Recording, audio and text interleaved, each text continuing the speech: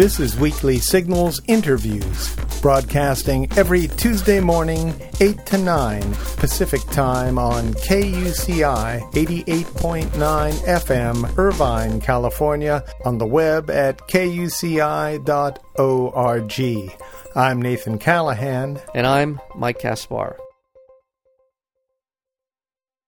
In his new book, The Predator State, How Conservatives Abandoned the Free Market and Why Liberals Should Too, our guest today, James K. Galbraith, explores the true meaning of George Bush's corporate republic and flips conventional wisdom on its head, offering bold prescriptions for a more socially just economy. Galbraith teaches economics at the Lyndon Johnson School of Public Affairs. He is a senior scholar of the Levy Economics Institute and is chair of Economists for Peace and Security. James Galbraith, welcome to Weekly Signals. Thank you. It's a pleasure to be with you. Well, it's a pleasure to have you. Where are you? You're in Vermont today, are you not? I'm in Vermont, yes. And do you commute to Austin? Oh, no, I live in Austin, but in the summertime I try to be up here as much as possible. So it's beautiful up there, I take it. Oh, very much so. Yeah, that's wonderful. I'm glad you have a nice place for your summers. Now, tell me, The Predator State. Can you explain the title to us? Well, the title goes back to Thorstein Veblen, who gave an analysis of the economy, the American economy, the capitalist economy in general, in terms of a biological phenomenon: predators and prey. It's not a class phenomenon. It's really something which is intrinsic to all societies, in which, in Veblen's view, you had a group of people, artisans, working people, women who conducted most of the productive work, and then another group of people who were, living off of the fruits of that labor. And my argument is that this is what modern conservatism has actually come down to. There was a long period in which conservatives argued that markets would generate benefits for everybody and basically organize the world in a way which was efficient. There were some inequalities that was trumped by the efficiency. But I think even principled conservatives brought up in that tradition recognize that that's not what we have. What we have these days is a government which is largely controlled by people who are not interested in minimizing the size of government. They're interested in using the government, using the public instruments for private purposes. It's a government controlled for particular clienteles, and we all basically know who they are. I mean, it's a narrow group of large and powerful industrial interests that is represented by this administration. So a lot of conservatives, and I name some of them in the book, some of them have become quite good friends of mine, have gone into really vigorous opposition on that ground. Mm-hmm. And I think it's an analysis and a framing which is useful all across the political spectrum. Well, now, do you think that the people from the Reagan administration were true believers in trickle-down theory? Or I guess the real question is, when did this all start to go wrong? I know. I mean, I obviously don't think everybody in the Reagan administration was a true believer. I think that clientelism was rife in that administration. In the Interior Department at EPA, it was absolutely scandalous. But I do know there were people there, people of my generation. I came into political life most actively in the early 1980s, who genuinely were believers of the tradition of conservative economics. Milton Friedman, Friedrich von Hayek, Ludwig von Mises, people like that, and they were sincere. I mean, I talked to them enough to know that they had their beliefs were genuinely held, and they were backed up, incidentally, in the academy, which I had just come out of. This was the standard doctrine of economics departments, graduate schools. Where did it go wrong? It was going wrong all through this period, but certainly by the time we got to the turn of the century, there was no such intellectual basis for the Bush-Cheney administration. It was just purely a basis of lobbies and their agents taking over and being assigned essentially every major function of government. Once the Gingrich Congress came in, the lobbies took over the writing of legislation as such. There was no longer any pretense that the public interest even existed, and that's the issue that's at stake. That was the Tom DeLay K Street project. Sure, absolutely. That became, and then it eventually morphed into what we saw in the early part of this administration with the Jack Abramoffs and that ilk. It was people like Abramoff were absolutely instrumental, carrying water, currying favors, acting as bagmen. I'm sorry. I was just saying we're speaking with James Galbraith. The book is The Predator State. Go ahead, Mike. No, I was just going to say that this just became the logical extension of that rationale, and we're now faced with these bailouts. Would you characterize the proposed bailouts of Fannie Mae and Freddie Mac as an extension of some of the things that you're talking about in the book? No, I actually would not. Okay. One of the things that the book argues is that many people believe, and particularly outside this country, believe that we became somehow in the 1980s the archetype of a libertarian, free market, deregulated, privatized economy. It's not at all true. A very large part of our economy runs through the public sector, supports the middle class. That's true of Social Security. It's true of Medicare. It's true of vast amounts of money that go into education and higher education, and it's true of housing. And Fannie Mae and Freddie Mac, the government-sponsored enterprises which created the secondary mortgage market, were in fact the solid basis of the New Deal and post-New Deal construction of a country which most everybody owns. 2/3, 3/4 of the population are in houses that they own. A subprime mortgage was one which did not meet the standards that could be accepted by those entities. What happened here was that these entities have been under attack, as Social Security was, by predatory interests, people who, companies, organizations, firms, who wanted their business, who did not want the government guaranteeing and holding up providing guarantees that would make mortgages basically economical for such vast numbers of people. And that is, very much part of the debate, part of the attempt to sell off those stocks. Friends of mine who watch this closely argue that there was an enormous speculative attack on these enterprises.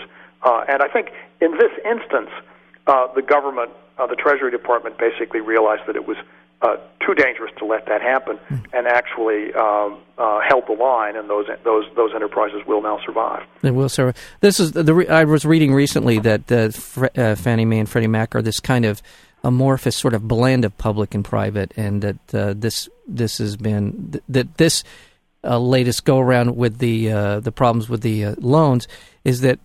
People were advocating that they become much more of a nationalized, sort of a much more of a public institution, and sort of squeezing out some of the more private aspects. Yeah, I've never seen a really good argument for having them as private enterprises, because it does create a kind of CEO class for those two companies, in which you have people who are behaving like private executives and who are paying themselves vastly inflated salaries. And who we're taking risks that those two enterprises probably shouldn't have been taking, but they still remain the relatively solid part of the housing market. It's not like the funds that Bear Stearns had, which went completely bankrupt, totally without value, and which precipitated the collapse of that firm.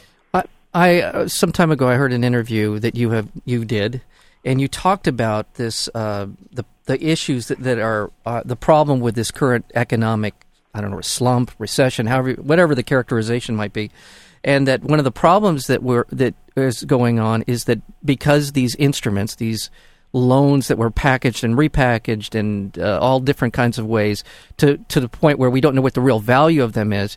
At one point, you were describing the real crisis here is that banks don't trust other banks with what they're trading back and forth with the value of that. Is this still as big a problem as you were talking about before? Is it getting worse? Is it getting any better? I think it is. It's been going on for a year, almost exactly a year now. August 11th of last year, it broke, and I don't think it has been resolved. The problem is that banks, through their special purpose vehicles, off-books entities, have vast portfolios. Nobody really knows what it means, and rather than basically holding a series of commodities like Treasury bonds or properly rated public corporations bonds, they're holding these slices and dices of collections of mortgages, and the other banks simply can't value them. It's unauditable, and as a result, banks basically won't lend to other banks unless there's essentially an implicit guarantee of liquidity from the central bank, which is what the central bank has been doing to prevent the whole system from melting down. It's a very serious problem, and I don't think it goes away very easily. And the other piece of it is that the underlying housing problem is something that takes a long time to work through. We had this in Texas in the middle 1980s. From 1985 to 1993 or 94, vast parts of the state were underwater in the sense that people's homes were not worth what they owed on them. And it creates all kinds of problems, but particularly it just kills the housing industry. And that problem is now there for the whole country. You can see it in the in the decline of housing credit, the decline of construction. It's not enough to throw the whole economy into recession because the housing sector isn't that big, but it's enough to put a real drag on growth and suggest the next 5-10 years are going to be very problematic. Was this a collapse of IndyBank, which wasn't even on the watch list, as I understand it, with the feds? That is potentially, someone just heard this, potentially to support IndyBank, if theoretically, if the amount of money that's owed to the depositors, thank you, I couldn't get that out, would be something on the order of 15% of the Federal Reserve that they have set aside to protect banks, which is a significant amount, and there's another 150 banks on this watch list. Is this beginning to unravel in terms of our confidence in the banking system? Well, I think that a difference between the United States and the UK, which did have an actual consumer run on a bank last year, Northern Rock, is that we didn't, in fact, go overboard, as far overboard in saying every person for themselves. And for that reason, people still do have a lot of confidence that if a bank fails, most people's deposits will be secure because the government will come in. It's an important public function. In the case that you mention, I believe that there are serious questions about the adequacy of the regulatory agencies in your area and about the people who are running them. These are issues which I think are being looked at in Washington, and they reflect the general attitude of this administration, but not just this administration, was also present in the previous one, that favors getting rid of regulations and getting rid of consumer protections over taking a view, which is that the government has a responsibility to try to stabilize the financial system. It's not intrinsically a stable part of the economy. It's prone to abuse and crisis. And the only way that it worked so well over 30 years from 1945 to the middle 1970s was the presence of a rather strict and rigorous regulatory framework, which got dismantled in the 80s and 90s. And that's the major source of our problem. And that's not only in housing, it's also in the commodities markets, which become rampantly speculative, and elsewhere in the economy. Well, we're speaking with James Galbraith. The book is The Predator State, How Conservatives Abandon the Free Market and Why Liberals Should Too. Now, are there any mechanisms left to get back to get back to normal again, and to regulate the predators at this point? Is there an easy way out of this? Well, in the book I basically point to three things. I take the three most despised aspects of the progressive agenda. One is the government needs to have an independent capacity to think. This is called planning, and we need to be able to do it in this country, not to have every government decision basically given to it by private interests with very short-term and narrow and specialized objectives. So an independent capacity to think about particularly environmental questions, the problem of climate change, extremely important, needs to be built up through the educational system and into the highest levels of the government itself. That's number one. Number two, there's nothing wrong with standards. We talk a lot about standards as they apply to trade agreements, but we should be applying them and thinking about them as they apply inside our own borders. And this is a process which, democratic processes ought to be able to do. And they include standards for the conduct of financial institutions, regulations, all of the standard things, environmental, health, and safety, which have been totally eviscerated in recent years, substantially eviscerated, and standards for wages, minimum wages, living wages, are reasonable things to have to work out because they're basically fundamentally social decisions and not market decisions. And once you've stabilized those things, you give people a basis for private enterprise to plan effectively what its cost structures are going to be, where profit opportunities are, and you begin to move the economy forward. And the third thing is the country is financially interconnected to the world. It used to be that we gave the world a reason to support us as the wealthiest country because we provided, among other things, international security, collective security. We were a linchpin of that. Since the end of the Cold War, that hasn't been terribly important, and most of the world no longer has lost a lot of trust in America's position as a provider of security. We need to reestablish that position, and we also need to be doing something that the rest of the world values. And again, I think the problem of energy and the problem of climate change provides an opportunity because we have the infrastructure, universities, research labs, innovating firms, to do things if we mobilize them in the right way. And if we do, it seems to me the rest of the world will say, okay, this is not something China's going to do. It's not something Germany's going to do. The United States can, in fact, do it. We'll extend them the credit, let it get the job done. That would be the basis to me of bringing the whole system back into focus and putting it on a track where it's doing something productive, raising living standards, solving problems.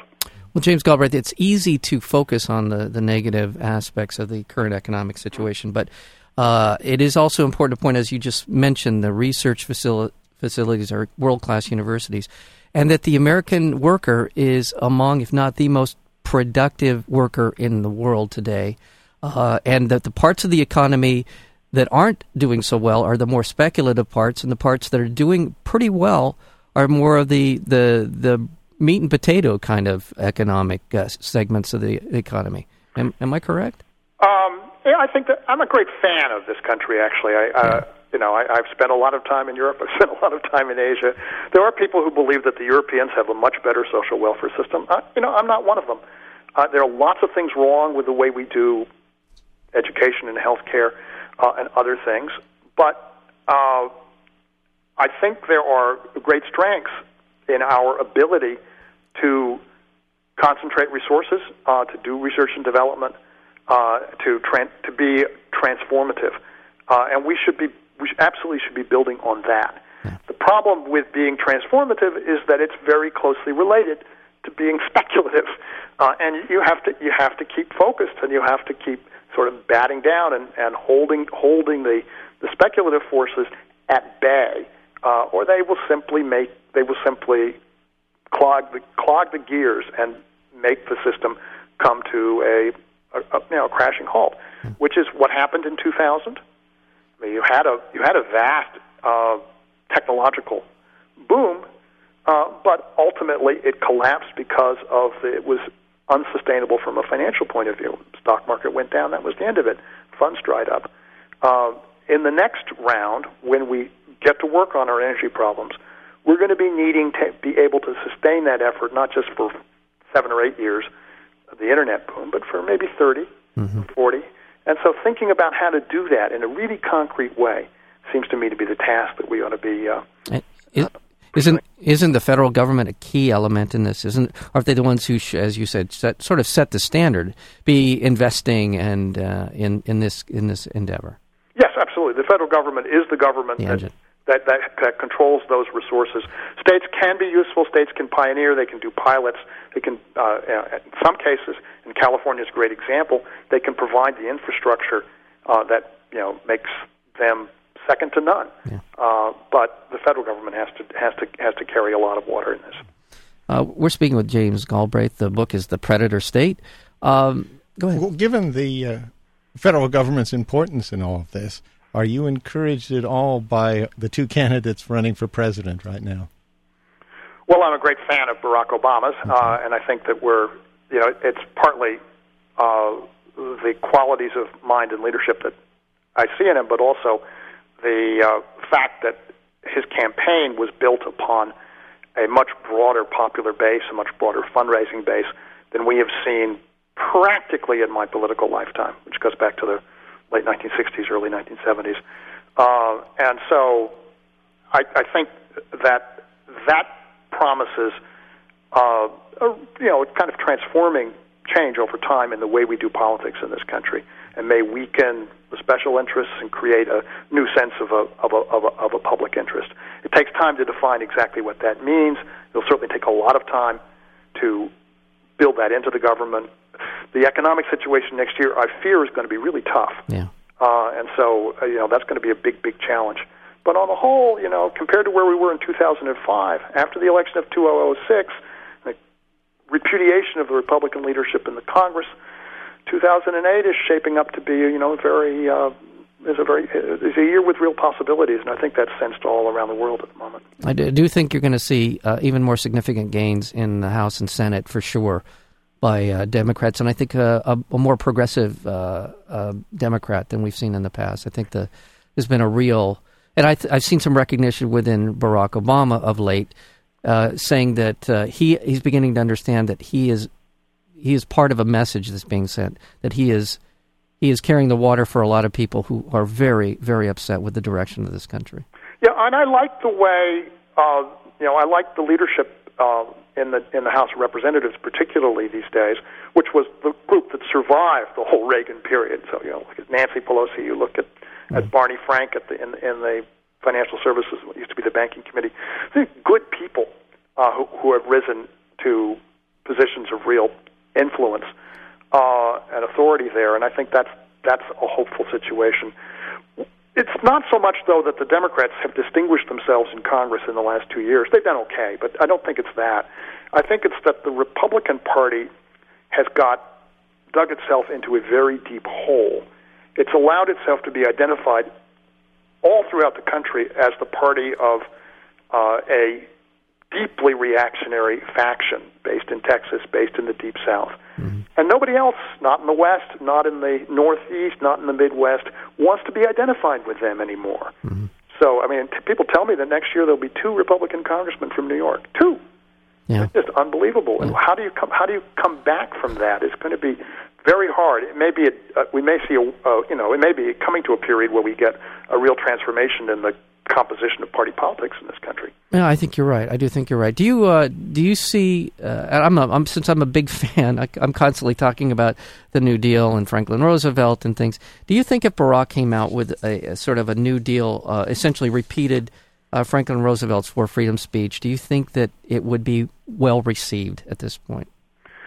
I'm not so. I'm obviously a great fan of the New Deal. I'm a great fan of the Great Society. I'm at the Johnson School, where we know a lot about that. This is true. But I think Barack Obama, let's assume that he becomes president, I think he needs to define something that is new, that places the U.S. in its context in the world today. Franklin Roosevelt came in the context of a financial collapse, something not entirely dissimilar to what we're seeing now, but more serious because the safety nets weren't there. But the global crisis didn't come until a bit later, until the late 30s, early 40s. So he wasn't simultaneously dealing with a problem of, let's say, national credit. At that point, the U.S. was a creditor's country because it held the debts from World War I. we're in a much more deeply integrated and much more interdependent than the U.S. was in 1933. We're certainly much less dominant than the U.S. was in 1965. So Barack Obama's got to come in, and there's an extraordinary amount of skill, an extraordinary amount of discourse, public education, to get people to understand the reality of the country. Because it's very easy for a guy like John McCain to say, heck, we're going to be number one, and that's going to be the way it is, to give people the illusion that the world hasn't changed, but the world has changed. Yeah. Well, we've been speaking with James Galbraith. The book is The Predator State, How Conservatives Abandon the Free Market and Why Liberals Should Too. Thank you, James Galbraith, for being here on Weekly Signals. A great pleasure.